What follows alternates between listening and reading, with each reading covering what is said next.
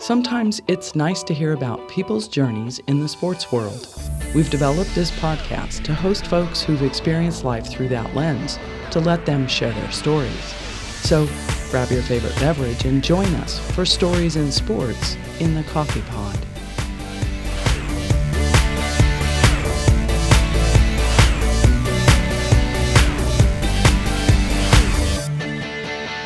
Once again, thank you so much for coming out with us. My pleasure. I'm really glad to be here. This will be fun. Taking time with your busy schedule and everything, I can only imagine. That's okay. We're here with Marsha Sharp, Coach Marsha Sharp, I should say, legendary coach for Texas Tech women's basketball, and has accomplished so much, not only for the university, but for all the athletes involved in the university, and really just kind of sports in general across the board, I would say. I like to do research, obviously, before I talk with our guests, and I'm starting the night before, and it's almost 4 o'clock in the afternoon now, and I'm starting last night, and I'm sitting here looking at everything you've achieved, and I'm like, I'm not sure I have enough time to do this research. But thank you again for coming out. Before we get started, kind of talking in depth about your involvement with Texas Tech University now as it stands with the Marsha Sharp Center and everything, the Leadership Academy, I'd like to get some background kind of on you, which I'm sure you've explained before, but I'd love to hear it for the sake of this podcast for you to talk about kind of where you grew up, what that was like, because I'm a big believer in kind of how that shapes the rest of your life. Certainly. Well, thank you for the opportunity to talk about that and the other things that we're going to have a chance to talk about today. I actually my background when I was a youngster is really kind of interesting. My dad was in the service, and he was stationed in the state of Washington. So I was born on Whidbey Island in Washington State, Mount Vernon, Washington, and was born on a naval base.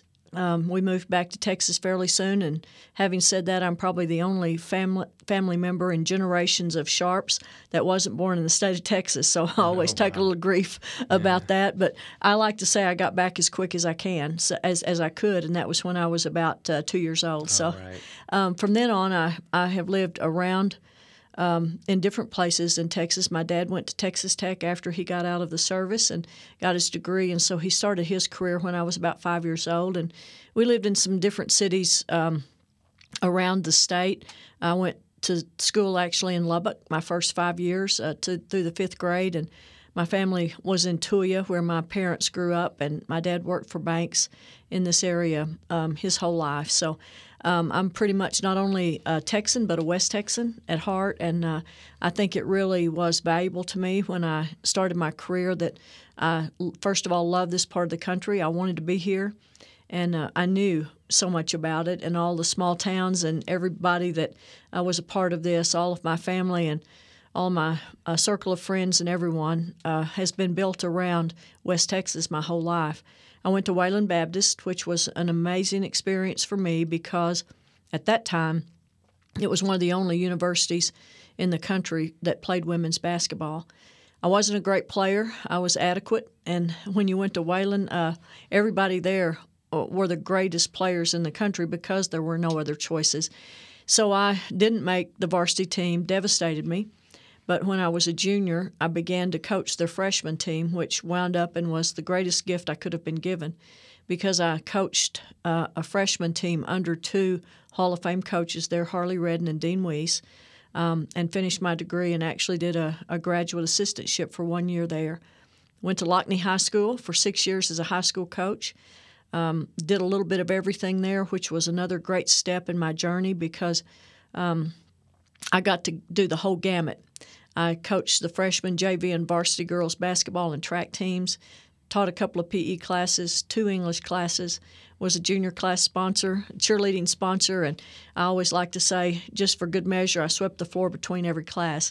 Mm-hmm. So it's one of those from the grassroots up you came, and I wouldn't give anything for that time because I think it taught me a lot of different jobs. I learned even more of a work ethic than maybe I had before I went, and all of those things served me very well. I'm kind of an unusual person in the fact that Lockney High School and Texas Tech were the only 2 places I've ever worked in my adult life, and That's a little bit unusual in the coaching world. Yeah. The other thing that's unusual is not many people get a chance to do it at home anymore. You have to make changes and move around the country if you're going to be a collegiate coach in most sports. And so I feel unbelievably blessed and very fortunate that I was able to have my whole career at one university that I loved so much. And as you can imagine, since my dad was a graduate, from my early days, I can remember him listening to Jack Dale on the radio, calling all of the football and basketball games, and knew a lot about sports and the history of Tech before I ever became a part of it. And I think that even adds to my excitement about being able to do what I've done in my career. Absolutely. Now, I wanted to ask, because this has actually become kind of a common theme with our guests, is that where they get to the point they are at now really came from making the most of what they were given and the opportunities that they had, never taking anything for granted, which sounds absolutely what you touched on with being at Wayland Baptist and then kind of coming here to Tech and getting all your experience as a grad assistant coach, even prior to that coaching as a junior. At what point did you really feel like coaching may have become a calling for you? You know, it was really interesting. When I went to Wayland, I thought I was going to be a lawyer. That was what my whole thought process was when I was in high school and even after I got there. But it just happened for me that I just kept coming back to the sport. I had loved to play. I loved several sports when I was growing up, but basketball was the main one you could play in the high schools in Texas, and so I was really passionate about doing that. All of a sudden, it became apparent to me that if you're that passionate about something, you should find a career in it, because I think all of us should be that passionate about what we choose to do. We work too many hours in our lives not to feel that way about what we do. So for me, it was sort of a natural progression from not really having as strong a direction as I needed to when I went to school to recognizing that the experiences that I had, the people I had an opportunity to be around, were leading me to something that I wanted to do for the rest of my life. So it was a really interesting time, as you probably know if you know the history of a lot of things in our country. Title IX was in its infancy in the early 70s, and that's when I was at Wayland. When I came out of there, it was just beginning to become a law that people were actually recognizing. It became a law, really, before a lot of people put it into practice. By the time I got to Tech, they were well on their way, mainly because of Janine McCaney and the work that she had done as an athletic director of the women's programs at Tech. She put us on the road to success. We had a lot of administrators at Texas Tech who believed that Title IX was the right thing to do, not only the law. And I think that made a big difference. A lot of universities didn't start as early as we did in their programming for women's athletics, and it made an enormous difference in my life. Title IX really changed the direction of so many women, not only in the world of sports, but I like to say now, when you think about the number of women in law school and in medical school, none of that was possible before Title IX, before equal opportunities had to be given to women. And I think it was probably, in my mind, the most important piece of legislation in the 20th century. Of course, the civil rights movement was a big piece of it. But when you think about that, a piece of legislation that impacted half of our population, that's a really big piece to it. And I was really fortunate that I was in on the ground floor of it and really was a piece of it at Texas Tech in trying to move that legislation forward and fought for some rights for women to do things in athletics. And it's been a really piece that has made me really proud and really grateful that I got to be have a chance to be a part of that. Absolutely. Yeah, and that's a great point. I mean, you're talking about something that is advocated for half the population of the country, and that is an excellent point that not a lot of people make. Not to mention, those two things really work in tandem with the civil rights and Title IX. I mean, we're talking about equal opportunities no for question. All sorts of people, and no specific exception made to women, right? That's exactly right. And that is actually something that has helped pave our country. And I think you bring up a good point with just in all facets, not particularly in sport, like it's most commonly known as, but law school, medical school, and things like that. It's absolutely true. And most universities, I believe, now are showing a higher percentage of women than men Yes. across the board actually enrolled. And so that all plays to that as well.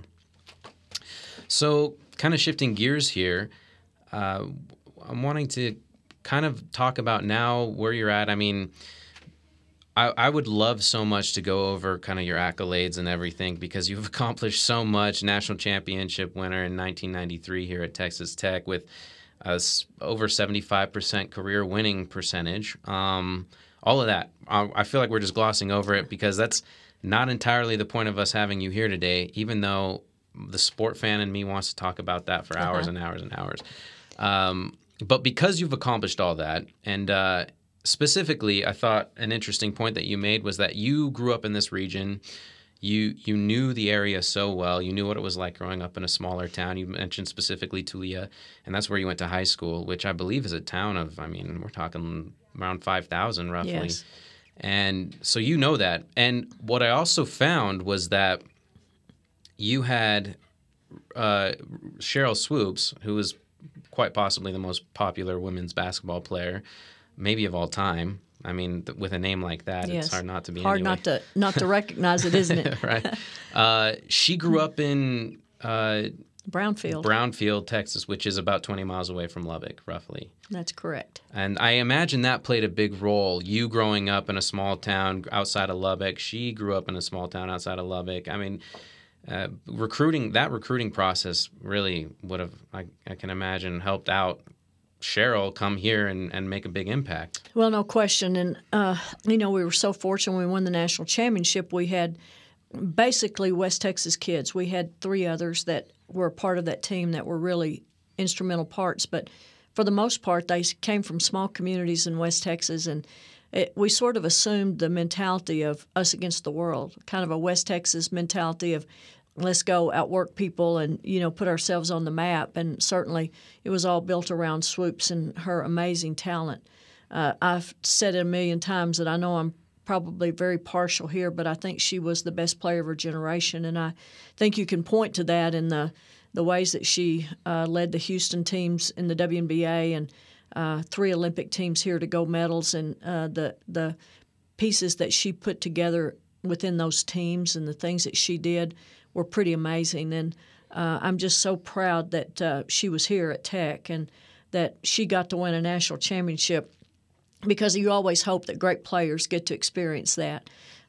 Everybody on our team was better because she was here, because she would just take people's games to the level that they needed to around her to have a chance to win. And I was so blessed to get to coach them. They were just an amazing group. But it was a lot of work ethic, West Texas type mentality, small town kids that just really came together and formed a great team. I've said a lot of times that she was good enough to lead any team to a national championship, but I do think it took a special group of unselfish kids to allow that to happen. Because if anybody on that team had, been worrying about how many points they were able to score or how much recognition they were going to get and were jealous of anything that was going on with her, it would have been much more difficult to do what we did. And there was none of that. They understood the goal was for us to play as long as we could play and get as close as we could to a national championship. And because they played with that mentality, we were able to do great things. That sounds actually very reminiscent of a lot of other championship squads that you see in all other types of sports as well. So going off of that, we touched a little bit on kind of what you do here for Texas Tech, but I want to expound on that. Specifically, you've developed and you've contributed to the overall success of the Marsha Sharp Leadership Academy here at Texas Tech, which is specifically built for athletes that come to this school of any type of sport. Do you want to explain to us exactly kind of what the purpose of that is? The official title is Fearless Champions Leadership Academy, and it's been such a fabulous project for me to work on. First of all, I think because when I was coaching, one of the things that I recognized we had the greatest opportunity and maybe the biggest responsibility to do was for people to leave this university a lot more educated and a lot more in tune with themselves than they were when they came. And by that I mean we try to help them define value systems, understand the ability that they have because of the platforms they have in athletics to impact other people's lives. We try to give them some skills that we hope empower them and give them some values and systems available to them that really protect them and move them forward in their lives. Certainly, we hope it impacts our teams. We hope that it makes us better teams because we're more grounded and maybe stronger charactered people. But the main goal is to make sure that when they leave Texas Tech, they have some ideas and skills that are going to take care of them for the rest of their lives and put them in a whole different position as far as their thought processes are concerned. Kirby Holcutt is amazing. Our director of athletics really, from the day one when I came back to the department to begin working with him on this project, was adamant that we put as many systems and as much programming in place as we could to attempt to empower them in a lot of ways. You and I talked before we started today about the social media piece, and for athletes in particular, it's such a difficult journey. Well, it's funny you mentioned that timeliness-wise. I mean, we just saw specifically a player get drafted into the NFL, and because of social media and his ill use of that and not very good understanding of exactly how to portray himself on social media, dropped 10 spots projected from number 3 in the draft to about number 13. Yes, cost him probably $7 million. That's right. You know, it's just amazing what a tool that is. Hopefully in positive ways most of the time, but also negative. And when you live in a glass house like a lot of athletes do, particularly in a community like Lubbock that's so driven by the university itself, it becomes an issue that you have to be aware of all the time. There are times when you are out and about just minding your own business that someone takes a picture or takes a video or something of you that you never know happened until it appears someplace else. So it's really something we try to spend a great deal of time training athletes, talking with them about those issues and making sure that they protect themselves as much as they can so that people can't take advantage of that, or they don't put themselves or their families or the university or their teams in a negative light if they can help it. There are so many issues that we deal with in the academy itself, but it's been a really great project for me and something that is my passion and something that I have loved working on every day. Now, 2 things that I love that you said that I want to point out, one of which saying that you want them, it's a big goal of the university for them to leave better than when they came in. I think that's something that everybody should strive for in whatever position they find themselves in.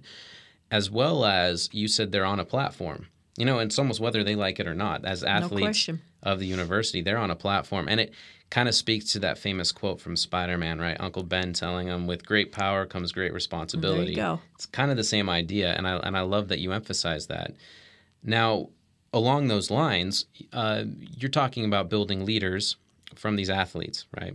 The whole goal is for them to specifically develop 6 components of leadership that I actually have written down that you've really emphasized in the Leadership Academy is character and leadership, community service, wellness and life skills, professional development, career education, and lecture series. Mm-hmm.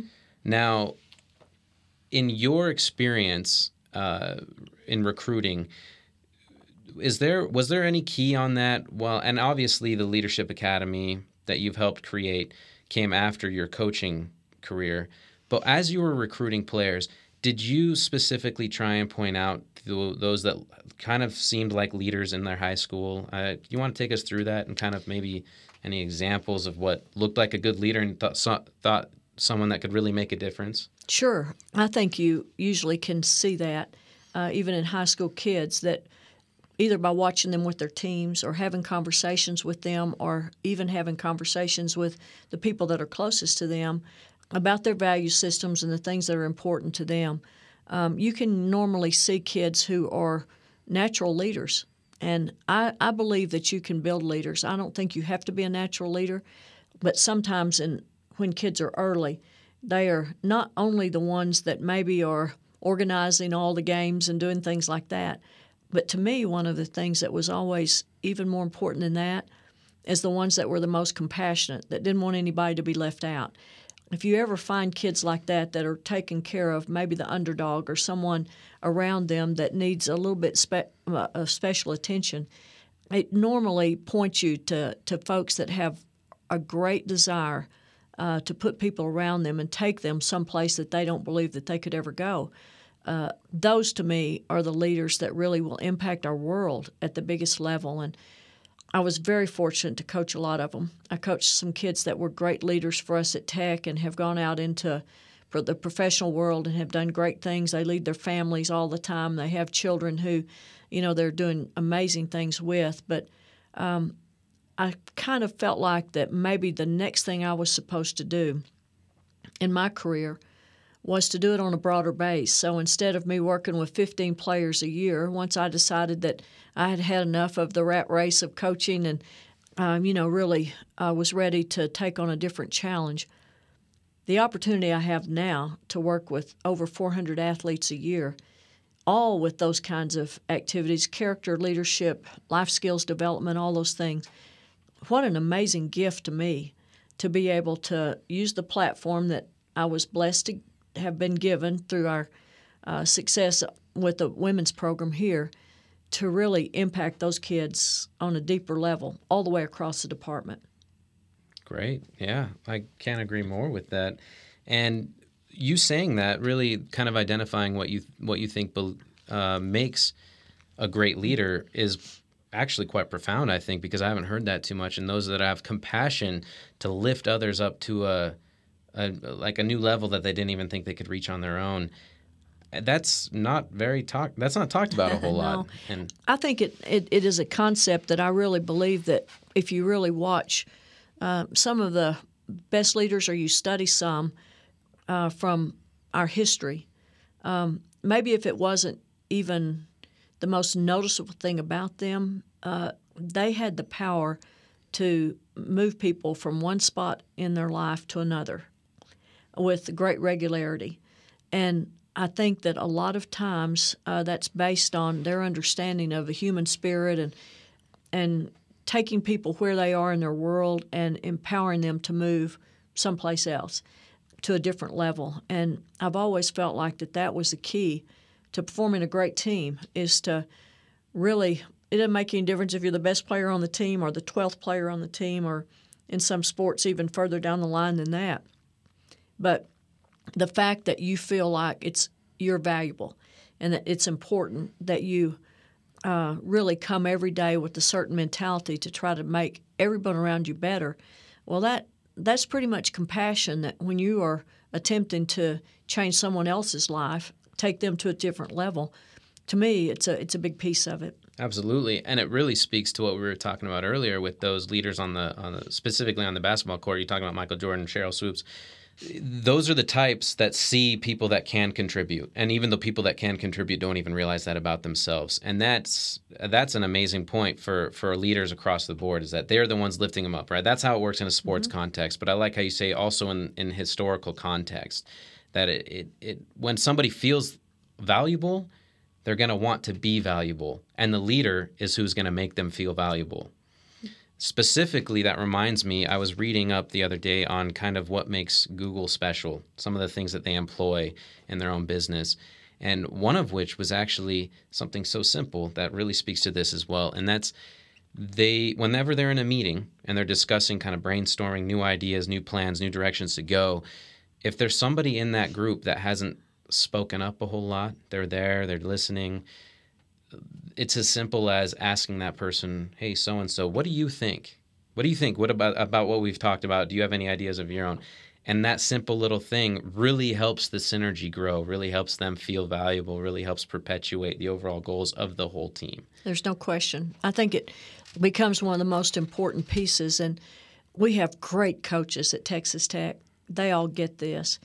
To be able to be a support system underneath all of that, I don't deal with anything from a coaching perspective in any sport, but to attempt to give every kid that comes through that university some value, to really make them understand what the potential is for them as people, and then allow them to turn that into the opportunities they have as athletes to really become a big part of a team is a really special thing to do.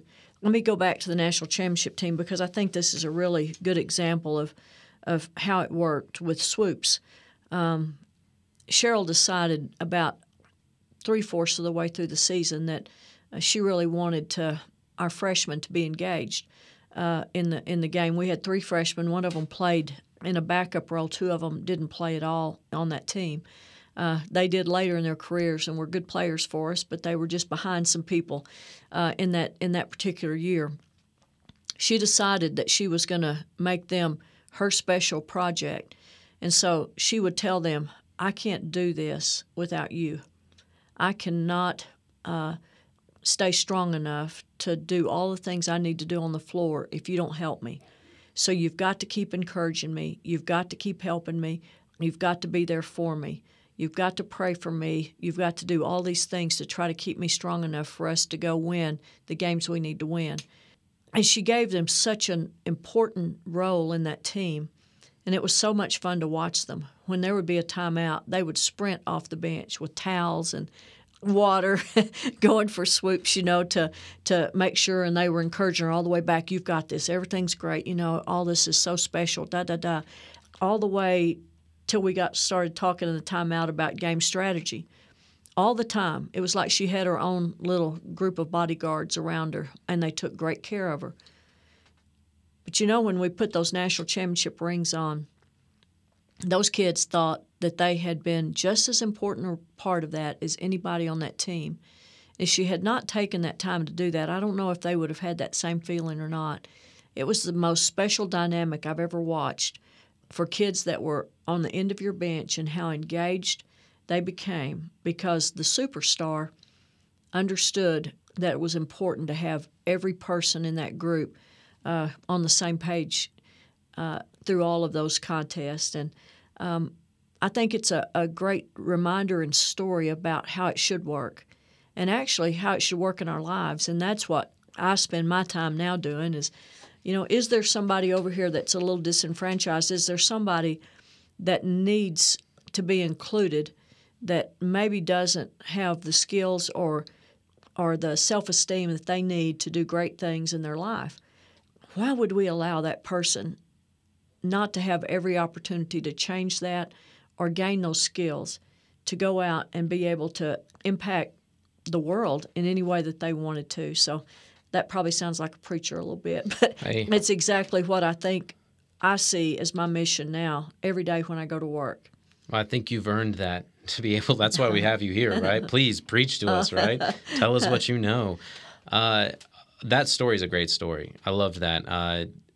Specifically, you noted how they actually felt like they were contributors to that national championship because they were. They were Absolutely. contributors. And Cheryl Swoops was able to recognize that everybody, every piece has a big part of the puzzle. No question. And so that just was able to make them so much more cohesive, and everybody was able to perform that much better. I love that. Going off of that, in terms of the Marsha Sharp Center Leadership Academy, I'm sure I botched the title, but could you tell me the title one more time, the official title? Fearless Champions. Fearless Champions Leadership Academy. Leadership Academy, which is located at the Marsha Sharp Center. That's correct. Okay. What are some of your favorite stories coming out of that situation when you're talking about an athlete that comes in not thinking maybe they're as valuable for anything outside of sports? They're there just to play whatever sport they came to play, but outside of life, they're just kind of disinterested or disenchanted or disenfranchised, as you put it. Do you have any experiences that you'd like to share of somebody kind of realizing, and it doesn't need to be specific, you don't need to point out anybody in general, but... Well, I think as we like to see, we see light bulbs come on all the time. You've heard some programming, and maybe this is more of a church thing, that you take care of people from cradle to the grave. Well, in our particular scenario, we try to take care of people from the time they step foot on our campus as freshmen all the way through their final experience on the field or court, and then their transition into life after athletics, which, by the way, is a very difficult time. Most of our athletes have been known as an athlete since they were 7 years old.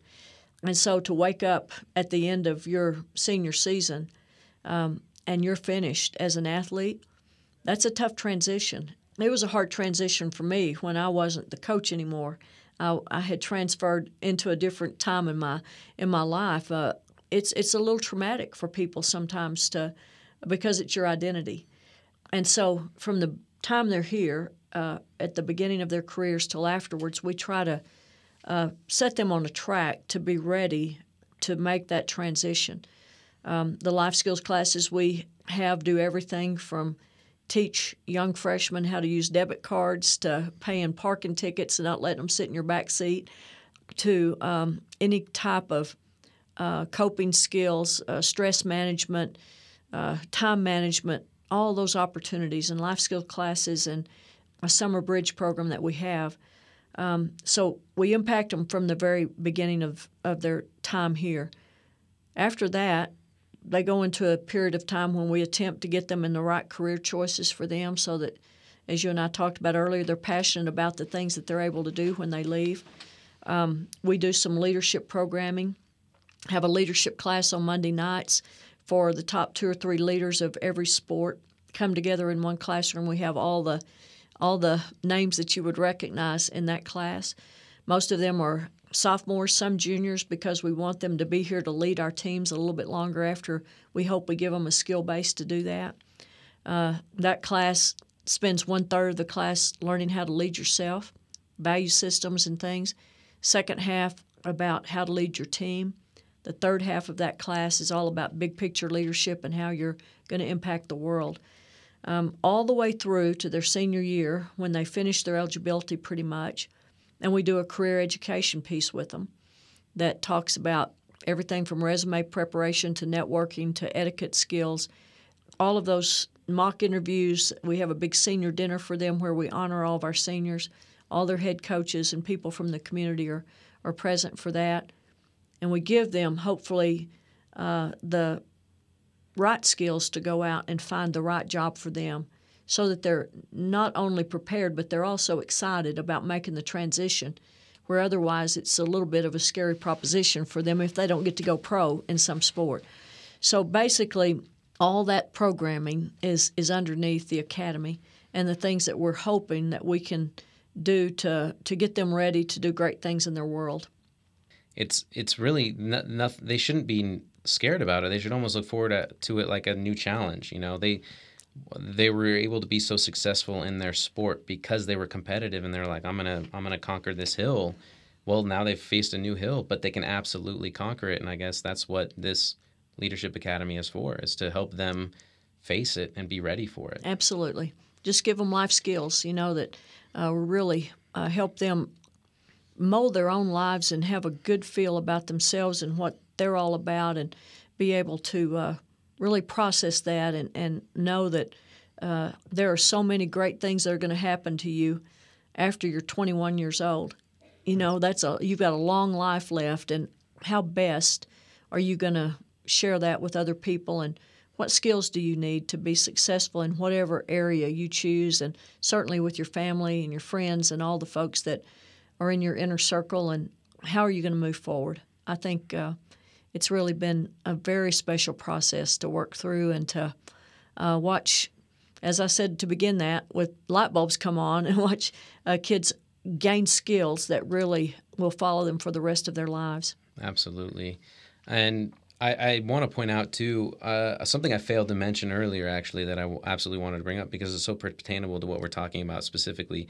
And also really what gives you the pedestal that you're on, as I believe. And that's whether or not you like to believe that you are on a pedestal. That's just how it is because of what you've accomplished. Now, you have a near perfect graduation rate for your college athletes while you were a coach.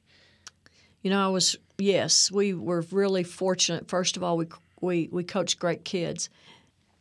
I think one of the things in women's sports that's a little different than men is that the professional opportunities, even if they're there, are not quite as lucrative. You're not going to make a living in 5 or 6 years that can support you for the rest of your life.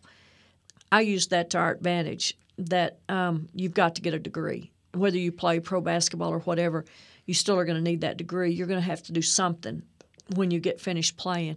It gave us a great background to do that. But more than that, I think our players were quality individuals who understood that they really wanted to do something that was going to make a big difference in their world and be able to support families and do things that they wanted to do. And it really was interesting because in the early years we didn't have academic counselors, and that mostly fell on my coaching staff and myself, and we worked really hard to make sure that nobody fell through the cracks. As we went through it and the academic staff got bigger and stronger, we kind of shifted some of those responsibilities. But I think by that time it had become such a tradition with our players that if you come here, you graduate. And I think a lot of other women's programs felt that same tradition. But it was so important to us that they got those degrees. I can remember sitting in recruits' homes my whole career and telling them and their parents, if you came to Texas Tech and played for me for 4 years and we won all kinds of championships and you held trophies up, but you didn't get an education, you didn't have your degree, I would have used you for 4 years. I'm not going to let that happen. You're going to leave here with what should be the most important thing that you came for, and that's to get that degree. So we were fortunate that I think all but 3 of them got degrees, and I'm still working on 2 of those. Oh, yeah. To see if we can't get them here and finish up a few hours and be up and running again. Well, that's actually another thing that was mentioned earlier in a podcast that we had with Felicia Martin, who's an associate athletic director here. She pointed out that one of the big programs they have in store here is that athletes can actually come back and finish their degree, which is an amazing system that they have going on. Felicia Martin, by the way, is fabulous. She's so outstanding at what she does, and there are so many kids who have degrees because she didn't give up on them. She's an amazing piece of our athletic department, and actually we work pretty closely together. Some of the programming we do and what she does through academics is pretty close to the same things, and so we spend a lot of time working on the same projects, and I think she's outstanding. Oh, and she really only had great things to say about you as well. So, okay, so it's pretty clear that you've impacted plenty of athletes' lives and people around you, and it's been amazing to hear these stories of what you've done, and it's really sad to see now what kind of tends to be popular necessarily with some schools is the one and done approach, and how you mentioned that if they were to come here for 4 years, let alone 1, and without a degree, you would have used them. And that's a concept that I feel like more coaches could kind of take on, and that if they were to think really the most important thing here isn't that they go and play professionally for however many years, because you're right, likely they won't be able to sustain a living just off of those years played in that professional area, but that it really comes through the education, that their value really is recognized more outside of their sport. And it's kind of a tragedy what we're seeing now in more popular basketball programs that win these national championships, but it's really all for naught. Yeah. There's such a fine line there, and it's such a great discussion piece, and it would be so interesting to have a panel sometime that talked about this, and there are some of those on the national level right now. So hard to know if you've got particularly a guy who plays basketball, and he plays for 1 year and does really good things and then gets to go to the NBA, and immediately when he becomes an NBA player, he might become a multimillionaire. He might have a signing bonus of $25 million or more. And his entire lifetime he could work at another job and never make that kind of money. But how do you balance that with the things that you should be getting on the perimeter at a university from all of the other guiding lessons that you hope that are there? And it's so amazing to watch some of those people and how they handle their life after the fact, and you wish that there had been a little bit more guidance along the way. We had a group that came into Tech about 2 weeks ago that did some financial education for some of our athletes. Most all of our teams participated. And one of the things that they said that was kind of staggering to me, and I'm not going to know the exact number, but the lifespan of a career of a professional football player, and that's taking into account all of the Peyton Mannings and Tom Brady's that play for a long time. even including those numbers in it, the span is a little over 4 years. I think it's even less now. Is it? Yeah. It's amazing to me that, that's how long they play. So now you've got a lifetime, to do what? Even if you have the money, what are you going to do that is going to not only make you feel purposeful, but to really impact other lives? And the basketball area is about the same for men. So, those are the two sports where you can make the most money probably, unless you're just an amazing golfer like Jordan Spieth or whatever. Right. But for the most part, those are the ones that have an opportunity to make the money very quickly. They also gave a stat about how many of those players, both in professional basketball and football, are bankrupt, and it's staggering. Oh, there was a documentary. In fact, we mentioned this on the podcast with Felicia when she was here, called Broke. And it's about all these former athletes that just blew through their paychecks. Yeah. And it was because most of them came without that knowledge, That's right. that you were talking about. Yeah, so, hopefully if they have a chance to hang around here for a while and we're able to give them some financial education and some, value systems things, and that maybe even for their own life, if they do have an opportunity to make that kind of money, that maybe it's going to be a better situation for them and not something that causes them more pain than it should as they move forward. And I think those are the goals we're after. I work very closely with our coaches. I would never want anybody to think that the things we're doing are more important than what a coach does. That would never be the case. Our coaches are incredibly interested in the welfare of their athletes. We just sort of handle some programming for them that allows them to plug those kids into places that we think we can really benefit them from having opportunities to learn more about different ways to manage their world. And our coaches are incredibly involved with our programming. They let us know what areas they think we need to, really focus on and get going. And we have some fantastic people around our kids, and they do a great job with them in so many ways. We're just an added tool to attempt to help those kids learn some skills that hopefully are going to make them sound people. No doubt about that. And there's no doubt that you have really connected with so many lives around you and really helped that make their lives better. Countless people, really, that you've impacted. And you know what?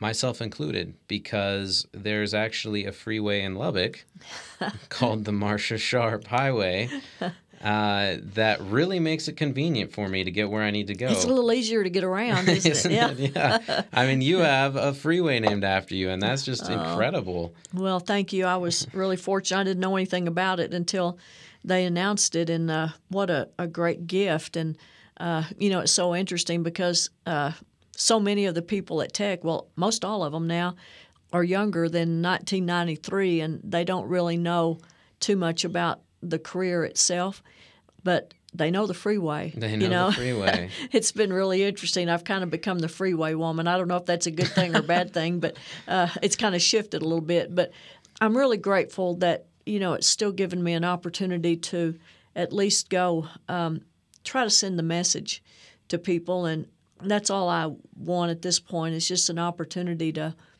try to send messages that I know from personal experience and the fact that I'm old now.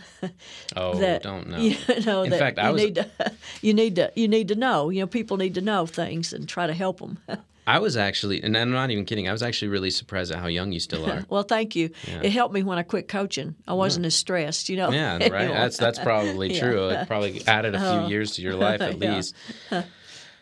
Before we finish up here, there's actually just kind of some rapid questions I want to kind of fire at you, just to kind of get to know you a little better. Feel free to ignore any of these questions, or if you're not sure or whatever, we can pass. It's okay. All right. I'm very curious. What is your favorite place to eat in Lubbock, and what is your favorite place to eat in the country? Because there's no doubt you've traveled across everywhere. I don't know if I know the particular restaurants in New York City that is my favorite one, but my favorite food would be New York City Italian food. And most every corner there's one that's fabulous. A lot of them are hole in the wall. Some of them, like Carmine's, are bigger, but that would be my favorite places to eat are there. In Lubbock, I would have to say that Lisa West's Double Nickel is my favorite place to eat. It's a steakhouse out on Slide Road, and it's fabulous food. And she has the same fried cheese and everything that she has up here at Spanky's. So No way. yeah, That's what I love Spanky's for, the fried cheese. well, you go there and have you a steak and the fried cheese both. Good. It's a good combination. I'm going to have to get more of that information from you after. I've never even heard of that place. Who do you look at in terms of sports figures as somewhat of a great example or mentor? Mm-hmm. Well, I love the way that Mike Krzyzewski's run his programs at Duke. I think that's been a really impressive thing from several directions, mainly because of longevity. And I think I realized in my career that it's one thing to get there, it's another thing to stay there. And he's definitely stayed there and made adjustments that he's needed to, coached several generations of kids, and for that reason I think he's been pretty impressive and pretty amazing. I really love Peyton Manning for the same reason. I think he was such an amazing student of the game of football, and I really loved the way he went about his business. He had such an amazing work ethic, and I loved that about him. As far as women's basketball coaches, I am good friends and really respect Gino Auriemma a lot, Muffet McGraw a lot. Was a really good friend with Pat Summitt, and it's devastating what's happened with her. In the Big 12 Conference, I'm close friends with Sherry Cole still. There are a lot of people around the country that I have great relationships with and love to sit down still and talk about the sport and the world of women's basketball and have a great time doing that across the country. Coach K, I couldn't agree more. I'm a big fan as well. In fact, a lot of people don't realize how he really helped bring Duke to where they are, and it was really only him. Yes. He didn't take over the reins from a good program, which is actually very similar to what you did with Texas Tech, is that Texas Tech wasn't this school known for great women's basketball. You kind of made that happen, just as Coach K has made it happen with Duke. It's an amazing story, and if anyone's ever been to Cameron Arena, it's just a small gym with wooden bleachers that those kids bounce up and down on, and the atmosphere in there is pretty amazing when you think about he really wanted to leave it right there. They could have built a big stadium, big arena. He didn't want that. He really wanted to have that old school type of mentality and enthusiasm in that gym, and it's really been special to watch him continue that year after year. Yeah, they do well with it. Favorite book? Man, that's hard. I read a lot. I really read a lot, and I want to first of all say this because it is a big part of what I am. I am a strong Christian, and the Bible is a really guiding force for me. If I was going to pick one book that I have read continuously over my life, and this morning was an example of that, well, that would be something that was really important to me. Along with that, a book that Sarah Young writes that's called Jesus Calling it's devotionals and daily things that are really, really important. I'm also an Eleanor Roosevelt fan, so her autobiography, I think, has some amazing things in it. There are a lot of books that I have loved through the years and kind of have different categories for me, leadership books and books I read just for pleasure. I'm a big whodunit fan, kind of. I love John Grisham's books. Oh, yeah. I think they're really special to read, and I'm always so intrigued with his mind and how it works and how he can develop a story. And so maybe more than one book, it probably would be different people who have touched my life through their books, and that would probably be my answer to your question. Great. Yeah, well, absolutely satisfactory. Now to finish up here, I'm very curious to know what you consider to be your greatest accomplishment. Of course, professionally, there's not anything that is more amazing than to win a national title. I mean, you should never discount that because it's hard to do, and you have to have all the right pieces in place. Again, for me, everything the way I look at things may be a little bit different. Most of my stuff is big picture, looking at the composite picture of the opportunities that I've had. And so I think that the greatest thing that I've been blessed to be able to do is, again, the platform that I was given to impact things in as positive a way as I could possibly try to do. That wasn't anything that, I was just in the right place at the right time with a lot of great people around me who put me in a situation to have a platform. So for me to find ways that you can impact people's lives in a positive way, whether that's athletes at Tech or dyslexic kids in Lubbock or other individuals, or even going out to an animal shelter and helping in that regard.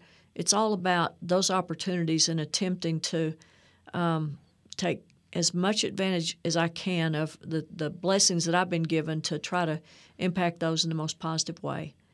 And to me, that is the thing I'm most proud about, is that all of us together, no matter what teams they played on or whatever, but people from that program have been able to do that on a fairly consistent basis to attempt to change lives. Is that not the most amazing gift you could have? Seriously, it's not any talent of mine, but it's just the place I've been and the time I've been there, and doors have opened and given me opportunities to do really special things, and I'm really, really proud of that. Thank you so much, Coach Sharp, for taking out time to come speak with us. This has been so enlightening and so great to hear about the details of what happens at the Leadership Academy for Texas Tech and for everything that you've done. And it's been amazing and an honor and a privilege to be here with you. Thank you. You've done a great job. I've enjoyed the conversation. Thank you so much.